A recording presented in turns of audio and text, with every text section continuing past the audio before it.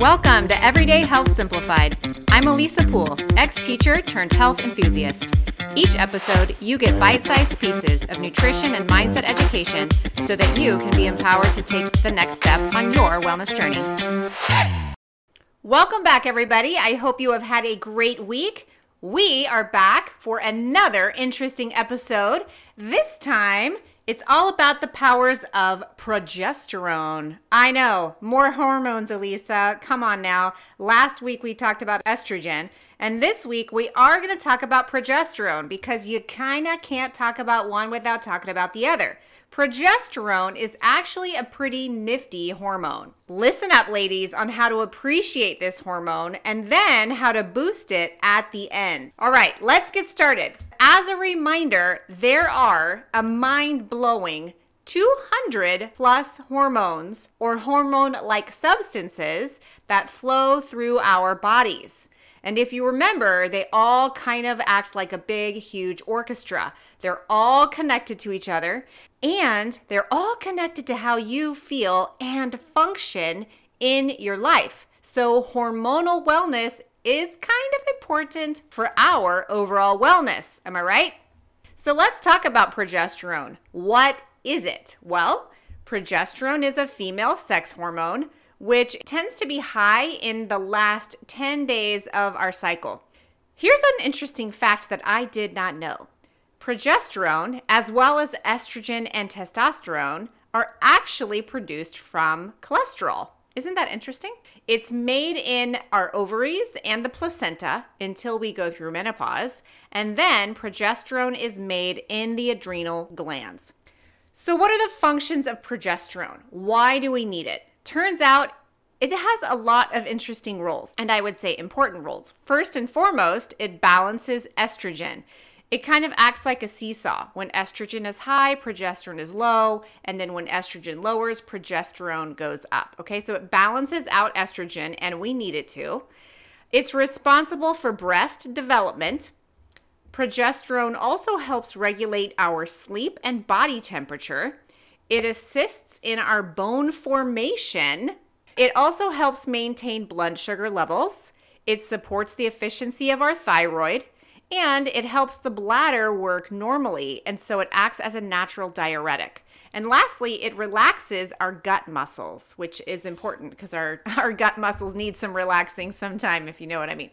When progesterone is in balance, you'll probably feel less irritable or anxious and less prone to mood swings. Why? Well, because progesterone has a calming effect on the brain. That's because it stimulates receptors for this neurotransmitter called GABA, and that GABA neurotransmitter interrupts the transmission of anxious or stress messages between cells. Pretty cool, right? So progesterone is a really good thing. Now, let's talk about the cycles again, okay? So estrogen is higher in the first half of our cycle, like the first 15 days.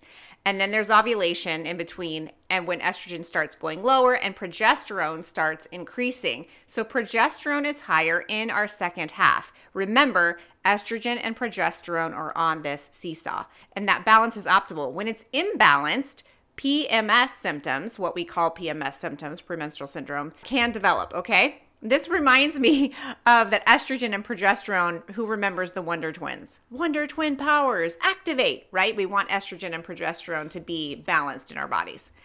Estrogen has an energizing, mood-boosting effect in our brain. And that's why women are often happier and more active during the first part of our cycle.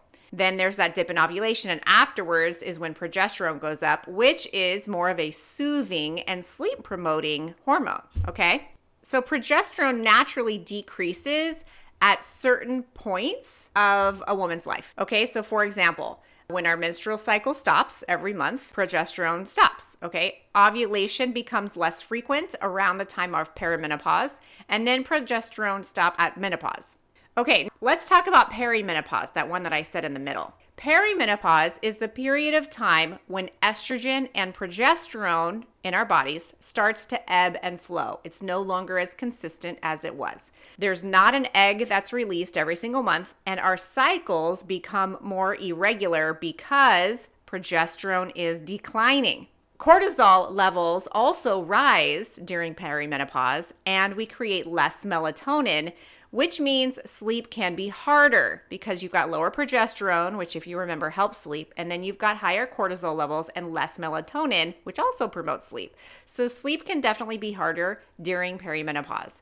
The other thing that happens during perimenopause when these hormones are in flux is that we're more prone to insulin resistance. So you gotta be mindful of what foods you're eating. And because your progesterone is going down, estrogen rises, which can lead to estrogen dominance. And estrogen dominance is a major cause of lots of the symptoms that women experience going through perimenopause and menopause. So remember from last week, we talked about how to minimize estrogen dominance. And the ways that you do that are through reducing xenoestrogens, which are those fake estrogens that are toxic exposure, through skincare and non-organic foods, etc.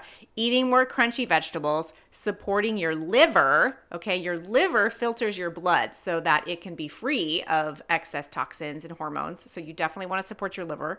Along those lines, you want to avoid or limit alcohol or drugs since they burden your liver.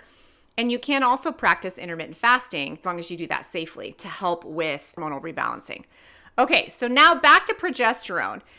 Progesterone starts varying monthly around 34 years of age, más o menos, more or less, okay? Again, progesterone declines naturally at certain points in our lives, right? Every month during our menstrual cycle, when ovulation becomes less frequent, and then at menopause. But progesterone can also start declining by other causes, such as stress, antidepressants, a poorly functioning thyroid, being low in vitamins A, B6, vitamin C, or the mineral zinc, or having too much sugar in your diet.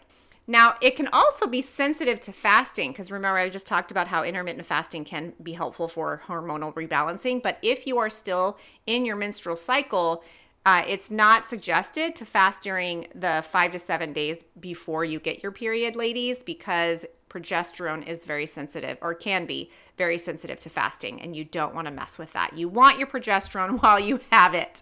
Okay, so when do we need to start paying attention, ladies, to progesterone? Well, progesterone starts varying month to month around 35 years of age, okay? Remember, estrogen rises on the seesaw and as progesterone lowers.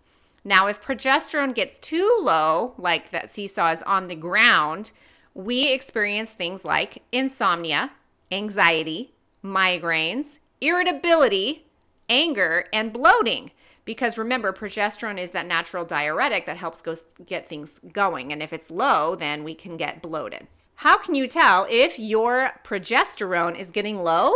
Well, here are some symptoms that you might be experiencing. You could be experiencing anxiety or migraines or weight gain. You could be waking up in the middle of the night, experiencing sleep interruptions. You could be having shorter menstrual cycles. You could be experiencing breast tenderness, night sweats, hot flashes, or more cramps or pain than usual in your cycle. So the good news is there are a few things that we can do for helping our hormonal imbalances, okay? Here's a fun fact that I learned, because remember, progesterone helps calm us and helps with our sleep. So one of the big issues we want to deal with is making sure we sleep. So did you know that pistachios, one handful of pistachios, is as effective as taking a melatonin supplement? And oh my gosh, it's way tastier. Apparently, pistachios are one of the richest sources of melatonin. And they also provide tryptophan, which is an amino acid that your body needs to make serotonin, which is another calming hormone. So double win. Pistachios also provide fiber and vitamin B6. Yummy. I'm so excited because I just bought a huge bag of pistachios from Costco last week and I have been chomping on them. So yay. When I learned that fun fact about pistachios, I heard it in my mind and I started singing like Toto did to Rosanna. All I want to do in the middle of the evening is eat you up. Pistachios, pistachios. Okay, I know, I'm terrible, but that's all good. This is what happens. This is how my mind works. All right, so back to other ways to support low progesterone. Ways that you can do that. You can also try valerian root. You can also try vitamin C. Now, here's an interesting one because studies show that vitamin C is helpful in raising progesterone levels by over 50% in 3 months. That's pretty incredible. Now, remember, you guys, whenever you supplement with anything, it takes a while. It's going to take a minimum of 3 months for you probably to see anything. And the benefits will only continue as long as you continue the supplement, just like with any other lifestyle change, right? But the cool thing is raising your progesterone levels by over 50%. That's huge. It also helps restore your sleep. Other things you can try are progesterone creams. You can look for those in bioidentical or natural forms. You can also try magnesium supplements. There's a lot out there though, so you just kind of make sure you're getting the right one. And since we are on the topic of food, because it is our greatest medicine, how can food help us with hormonal balancing? Well, remember, when estrogen is high in our bodies, remember that's the first half of our cycle, your insulin sensitivity is higher, which means you probably can get by with eating a few more starchy carbs, unrefined carbs, things that are a little bit more carbohydrate dense because your insulin sensitivity is higher. You can enjoy those foods because your body can process them a little bit more easily when estrogen is high.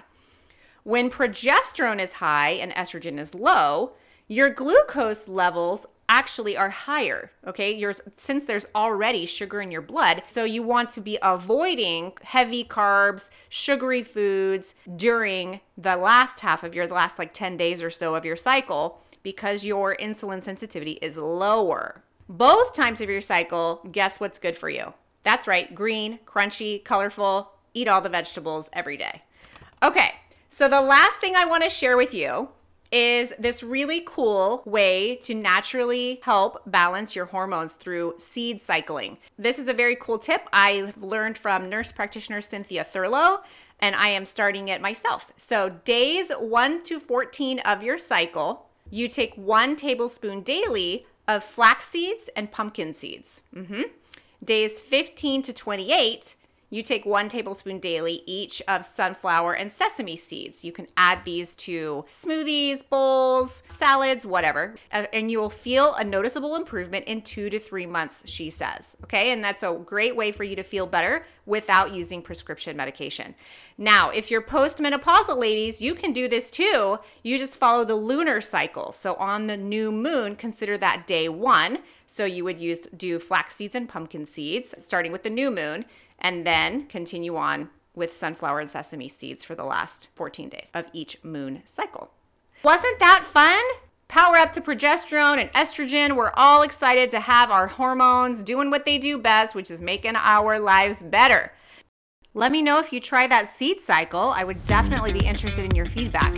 And in the meantime, thank you so much for tuning in. I would greatly appreciate your review or sharing this with anyone you think might find it valuable. In the meantime, practice health every day. We'll see you here next week. Bye-bye.